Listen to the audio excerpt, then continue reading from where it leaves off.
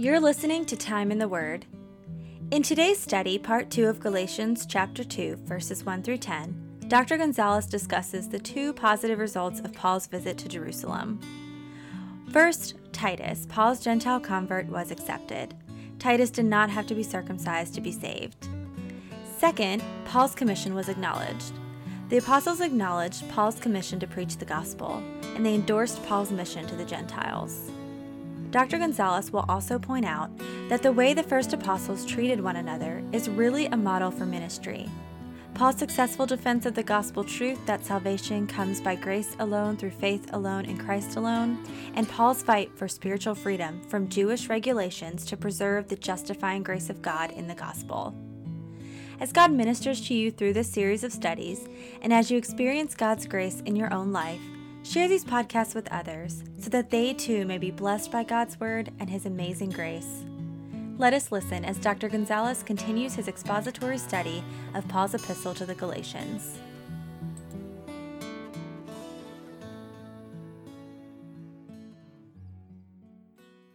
We know from the book of Acts and we know from reading the book of Galatians that Paul's trip to Jerusalem had two positive results. And think of them again in the context in which Paul is writing this epistle. First, his convert, namely Titus, was accepted. Very important in light of the discussion that he's or the reason for his writing here. And second, his commission was acknowledged. So let's look at the first. Paul's convert was accepted. In verse 1, Paul mentions that he had brought Titus with him. Now, Titus was a Gentile convert who Paul considered a co-worker or co-laborer in the ministry. And we know that eventually he became a prominent leader in the early church, serving as a pastor or an elder in the church in Crete. Now think about his taking Titus to Jerusalem. It was really a daring move. And why do I say that? Because Titus was a Greek, a Gentile rather than a Jew. Titus was uncircumcised. If anything, was bound to enrage the Judaizers. It was going to be Paul bringing an uncircumcised Gentile into their holy city. So it was a bold move on his part. I mean, circumcision meant everything to the Jews. It was the sacred mark of Jewish identity, a symbol of salvation. I mean, you recall that since the days of Abraham, circumcision had been the visible sign of belonging to God's people. And according to the command of God in Genesis chapter 17, circumcision was determined, or circumcision determined whether someone was inside or outside the covenant. You recall that if a Gentile was to convert to Judaism, that Gentile would have to undergo circumcision. This was what the law required. Then Paul comes along with this law-free gospel, with this gospel of grace, preaching the good news of the cross and the empty tomb. Here comes Paul saying that Christ has already met the requirements of the law, so that circumcision, listen, doesn't even matter. Paul would argue that all it took to belong to God was faith in Jesus Christ. So Titus, taking Titus to Jerusalem, served as a perfect test case for the freedom of Paul's gospel. Here was a man, an uncircumcised Greek, who had received Jesus Christ as his Lord and Savior. The question now became, and this is in great part the reason for the Jerusalem Council, and this is certainly in great part the reason for Paul's epistle to the Galatian churches. Here's the question. Having received the Lord Jesus Christ as his Lord and Savior by faith, having received the gospel of grace, did he or did he not, and I'm referring to Titus, also have to meet the requirements of the law, epitomized by circumcision? That was the question. What was the answer? Well, the answer that the apostles gave was that Titus did not, and therefore no believing Gentile needed to be circumcised to be saved. This was a tremendous blow to the Judaizers, who all along, in part at least, had been claiming that Jerusalem was on their side. Clearly not based on the decision that they had made here. Look at verse 3. Look how Paul put it. But even Titus, who was with me, was not forced to be circumcised, though he was a Greek.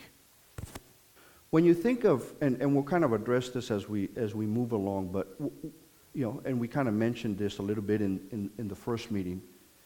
What is the big deal? What is the issue here? Does such a to-do have to be made over these things? Can we not get along? Is there nothing we can do to set these differences aside so that we can somehow move forward?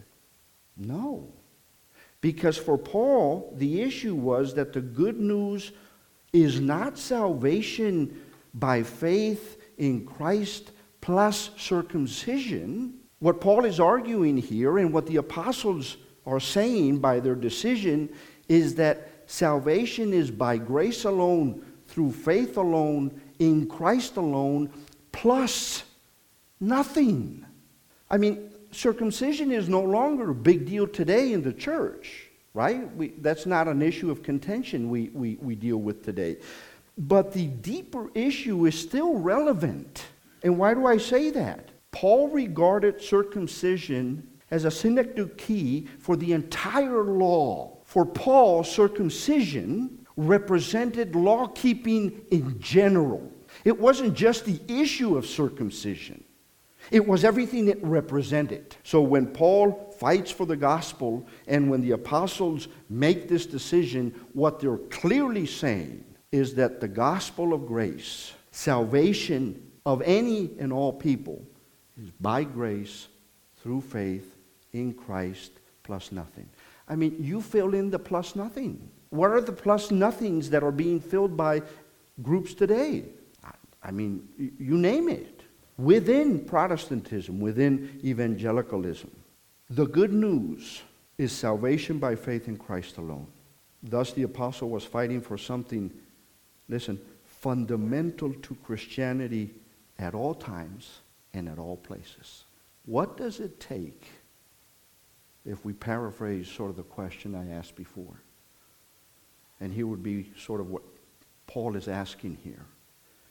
What does it take to become a first-class member of God's family? Is it simply a matter of faith in Christ, or is there something else too? And it has to be one or the other. They're mutually exclusive. You cannot have, the law of non-contradiction would forbid those two to be mutually inclusive. It's one or the other. And shouldn't we get that right? Because after all, what's at stake? My soul, forever. How certain are you of your salvation? Are you certain that the gospel that you have received, the gospel that you responded to, is the gospel that you should have responded to? See the issue here? The Galatians are now questioning all sorts of things. Because, again, the gospel they're now hearing from the Judaizers can't be reconciled with the gospel they had originally responded to. Does it matter? Wouldn't it define the gospel we proclaim week in and week out? I mean, when you have conversations with non-believers in your neighborhood or in your workplace or wherever, what gospel are you presenting? What gospel should you be presenting? Should it be a gospel by grace alone, through faith alone, in Christ alone, plus nothing? Or should it be grace, faith, Christ, plus something? That's what's at stake here. That's why he's so adamant about this. That's why a church council about this. The answer is that there is no second-class Christian. How could there be? Every Christian is saved the same way. By grace alone, through faith alone, in Christ alone. Therefore, now listen, there can be no discrimination in the church. The church cannot exclude people from salvation on the basis of race, on the basis of gender, on the basis of class or age or anything else. Listen, the church cannot even discriminate on the basis of relative righteousness. Yes, Christians have different gifts. Yes, we have different backgrounds. Yes, we have different cultures. We have different ministries and callings. And all this so that there's order in the church. We have different trials and different temptations. Listen, but there is no difference in our standing before God. And there is no difference. If there is no difference in our standing before God, then therefore there should be absolutely no difference in our standing one to the other. And Titus was a perfect example. Think about it. Here comes Paul with Titus to Jerusalem to meet with those who were apparent leaders in the church there. I mean, he could hardly have been more different from the apostles than he was. Here he is, an uncircumcised Gentile standing before these apostles. But here's the beauty. Not only in this story, but in the present time. He also stood before them as a man saved by the cross and by the empty tomb. God, listen, and this is what the apostles clearly recognized. God had accepted him solely on the basis of what Jesus had done for him. And on that basis, the apostles, even in Jerusalem, accepted Titus as a first-rate brother in Christ. And you know what the apostles were saying, essentially? You know what the apostles proved by doing this? They were proving that justification comes by grace through faith in Christ alone. The gospel has always been what the gospel is. What the council did was it affirmed what the gospel had always been, the gospel of grace.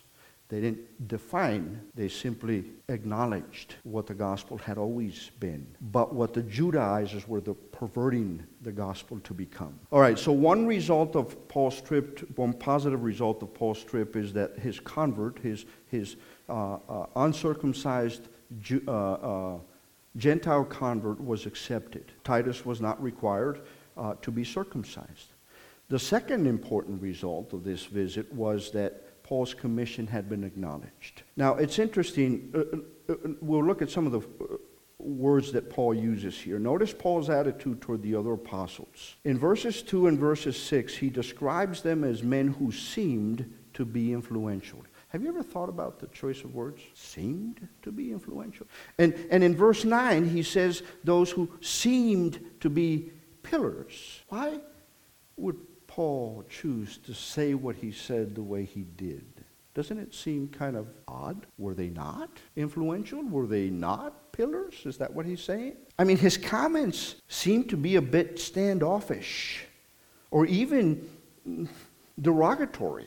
But if you remember the context of this epistle, that goes away. Remember that his opponents were making a big deal about them, as if the Jerusalem apostles were the only ones that counted. You, Paul, are not one of them. So he's kind of bringing their argument and framing his words in such a way that would undermine the very argument that they're making. Paul responded by saying, look at verse 6, what they were makes no difference to me. Let's see if we can understand why and what he's saying here. What Paul is saying is that what God had done in his own life was different from what he had done in Peter's life. Paul knew that. He was not one of the original 12. He knew that. But what they were, namely companions of Christ during the earthly ministry, did not make them a higher authority, is sort of the point he's making. Paul had respect for the other apostles. There's no question about that. He knew that they were influential.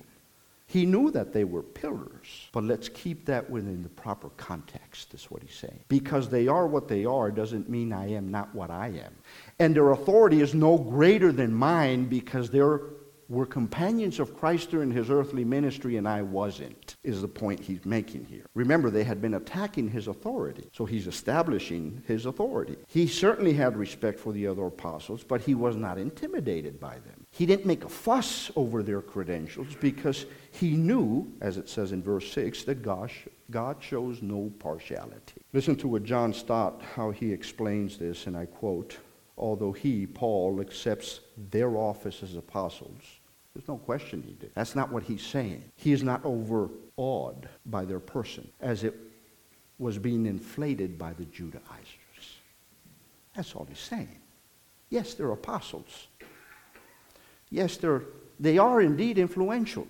And yes, they are indeed pillars. But so am I. The important thing is not what Paul thought about the other apostles. We can't miss the point here. But what they thought of him and the gospel that he had been proclaiming. That was the real issue, wasn't it? I mean, they were going to validate his authority. They were going to recognize his apostleship.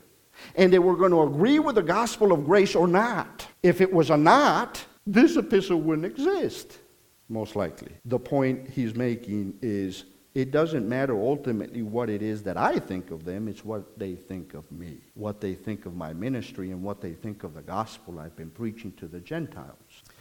Notice in verse 6, Paul puts it plainly to them. He says, who seemed influential, and here's two important words, added nothing to me. What does that mean? And why is that important? Listen, the other apostles did not have to give official approval to Paul. That wasn't even the reason why Paul went there. They simply acknowledged that he had already God's approval because he was an apostle in his own right. And nor did the apostles add anything to Paul's message. And remember, Paul's message is a law-free gospel, is a gospel of grace. It's not the gospel the Judaizers are preaching. Yet the apostles, the pillars of the church in Jerusalem, the influential men in the church, added nothing to the law-free gospel, to the gospel of grace. They did not try to amend. They did not try to edit, change, or otherwise alter the gospel. They added nothing to it. They removed nothing from it. They changed nothing about it. They simply accepted it as it was. What would that mean for the Judaizers back in Galatia and in Antioch and other churches? What does it mean for us today? As we find ourselves in postmodern Christian culture where secularism is increasing exponentially, and many who call themselves, as they did, right, brothers, although he classifies them as false, but they thought themselves to be brothers. We have many today who think themselves and call themselves to be brothers, yet have long ago compromised the message. The gospel being proclaimed, if we even want to use the word gospel, is not the gospel that Paul is so clearly defending here. It's not a gospel of grace. It is a gospel, listen, it is a gospel that includes faith. It is a gospel that includes grace. It is a gospel that may even include Christ, but it never stops there. It's a gospel of all those things plus something. Whatever that is, it nullifies the true gospel of grace. It is now another gospel, which is, by his own words, no gospel at all. It cannot save. In fact, it will not save. It will ensure condemnation for him who embraces such gospel. That's why, I mean, think of it. You have churches. I mean,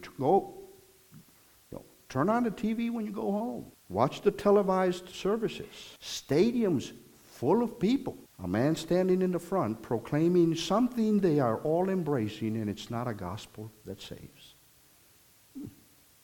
What's at stake? This is the perennial danger for the church. Christians are always trying to add something to the gospel. They elevate some aspect of Christianity to a place of supreme importance, whatever that is, so that the good news becomes faith in Christ plus something. And, usually what gets added in is not something that's bad in and of itself. It may even be good in and of itself. The problem is it's the status it's given now in relationship to the gospel. But for the gospel to be the gospel, it has to stand alone. The gospel is Christ, listen, plus nothing. The old hymn by Edward Mote claims that our hope is built in nothing less than Jesus' blood and righteousness. True? True. But our hope is also built on nothing more than Jesus' blood and righteousness. That's also true. Because the moment you add something to it, the lyrics of that song, based on the Word of God, lose their true meaning. Back in chapter 1, and this is kind of the difference you see in both chapters. Back in chapter 1, Paul told the Galatians to accept no alternatives, right? There is no other gospel. Accept no other gospel. There is no alternatives. That's chapter 1. In chapter 2, he tells them to accept no additives. So don't accept any other gospel, anyone that is completely contrary, clearly contrary to the gospel you first received. But also do not receive that gospel that has now something added to it. Reject any alternate and reject any additive. The gospel, the apostles acknowledged Paul's commission to preach the gospel. Notice verse 9, chapter 2. When James and Cephas and John, who seemed to be pillars, listen, perceived. They didn't have to be told. They perceived the grace that was given to me. They gave the right hand of fellowship to me, to Barnabas and me. The right hand of fellowship was a symbolic gesture of partnership in the gospel. The other apostles essentially endorsed his mission to the Gentiles, but they perceived that. The way the first apostles treated one another is really a model for ministry. There's an older commentary on the book of Galatians that says this, and I quote, "The true way to avoid strife is just that which is proposed. Let there be on both sides perfect frankness. Let there be a willingness to explain and state things just as they are. And let there be a disposition to rejoice in the talents and zeal and success of others, though it should far outstrip our own. And contention in the church would cease, and every devoted and successful minister of the gospel would receive the right hand of fellowship from all who love the cause of true religion." The apostles did everything they could to avoid strife. When Paul met with the apostles, notice that he set before them his gospel for the Gentiles, verse 2. This is a term essentially for making a full disclosure. Paul did not hide anything. He told the others exactly what he was preaching so that there could be honest discussion on the issues. At the same time, we know that the apostles rejoiced in the talents and the success of others. They weren't interested in building two separate kingdoms or two little kingdoms of their own. The Jerusalem apostles did not envy Paul's global success as a missionary. Look at verses 7 and 8. On the contrary, they saw that I had been entrusted with the gospel to the uncircumcised, just as Peter had been entrusted with the gospel to the circumcised. For he who worked through Peter for his apostolic ministry to the circumcised worked also through me for mine to the Gentiles. When we think of that word perceived, what it sort of means is that the apostles knew the work of God when they saw it. They also understood that the gospel is a partnership. So, by the time Paul's visit to Jerusalem was over, he had successfully defended the gospel truth that salvation comes by grace alone, through faith alone, in Christ alone. And again, we ask the question, what difference does it make? To be sure, it made a difference to Paul. He met with others, as it says in verse 2, to make sure, he wrote, I was not running or had run in vain. What does that mean? That's a curious statement too. How do we interpret that statement, certainly within the context of this epistle? Does it mean that Paul had doubts in his mind about the gospel he had been proclaiming? Does it mean that Paul was not sure that he had been proclaiming the right gospel? No. But it does go to tell us what's at stake here. And let me sort of unpack that for you. Paul had received the gospel he preached from Christ himself. We know that. He tells us that in this epistle. Here's Paul's fear. Here's what he means when he says that he was concerned that he had been running or had run in vain. Here's his concern. Paul Paul's fear did not have to do with his own commission. He knew who he was. He knew he had been called. He knew he had been commissioned, sent. He knew the message he had been given to proclaim. It was not his concern about his own commission, but it was the church's commission that he was concerned about. And what do I mean by that? Listen, unless he and the other apostles were all preaching the same gospel, the church would never fulfill their mission to the world.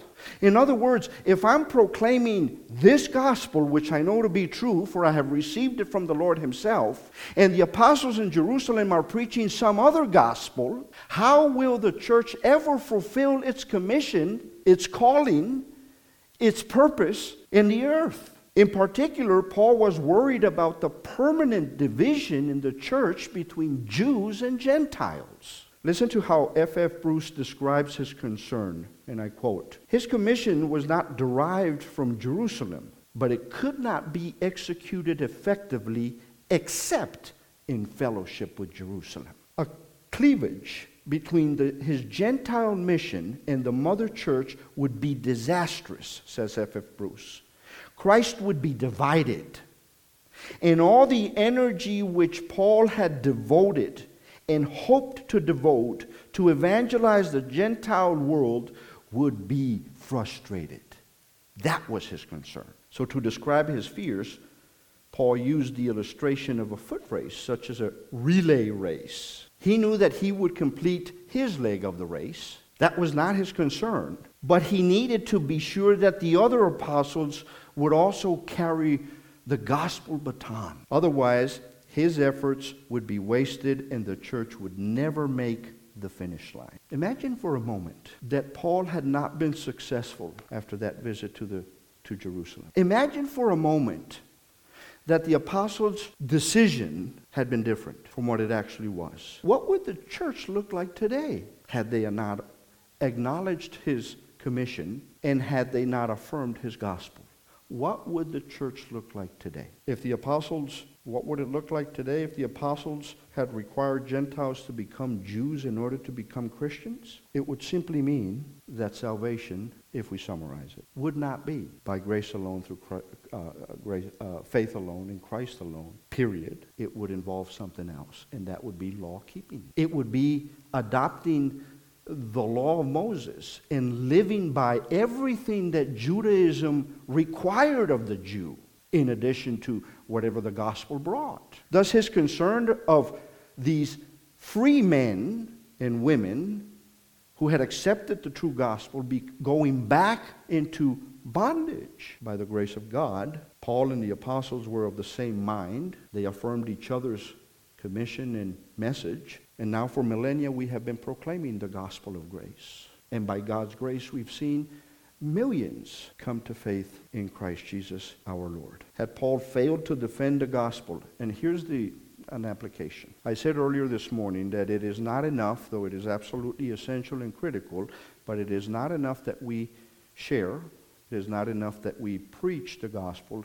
It is absolutely necessary that we also defend that gospel. What Paul was defending then is what we are all required to defend today. That very same gospel, the freedom that we have in Christ, must be defended by every true believer in the Lord Jesus Christ. I've said this before. Oftentimes when I talk to people at work about things of faith, when we talk about the Bible and God and Christ and the cross and the gospel, I spend more time evangelizing Christians than atheists. They've embraced a gospel that is no gospel at all, and they've learned that gospel in a church that from its pulpit teaches it.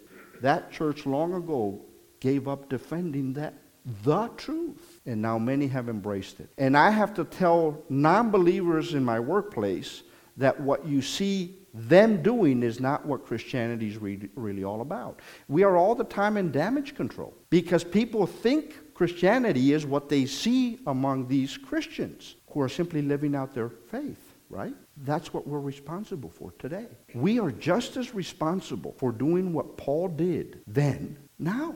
Yes, we may have differences of opinion on certain things that we would deem non-essential, but on the essential doctrines of the faith, such as Justification by faith alone.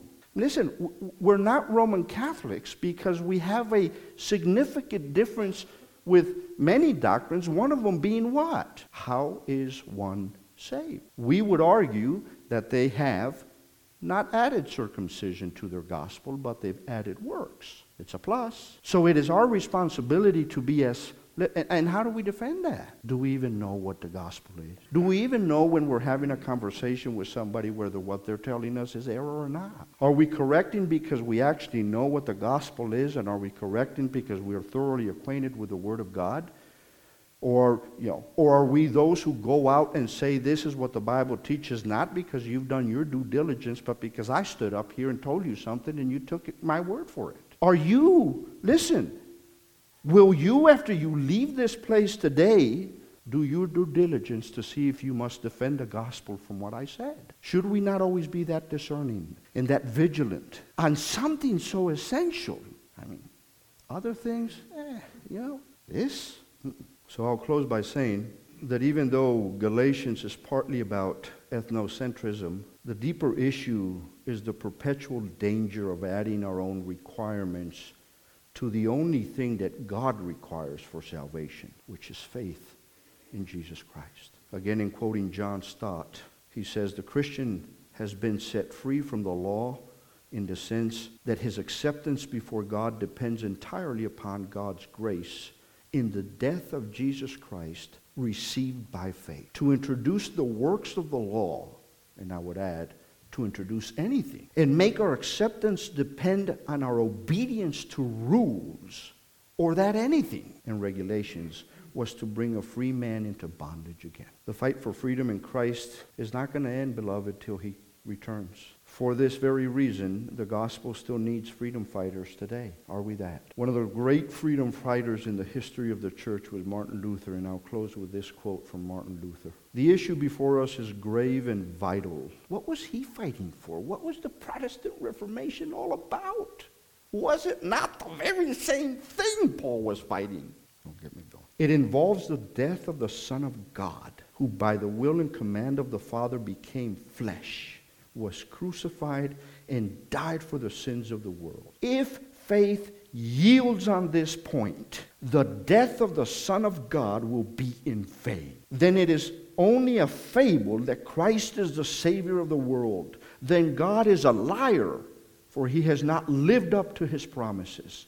Therefore, our stubbornness on this issue is pious and holy, for by it we are striving to preserve the freedom we have in Christ Jesus and to keep the truth of the gospel. If we lose this, said Martin Luther, we lose God, Christ, all the promises, faith, righteousness, and eternal life. That is what's at stake.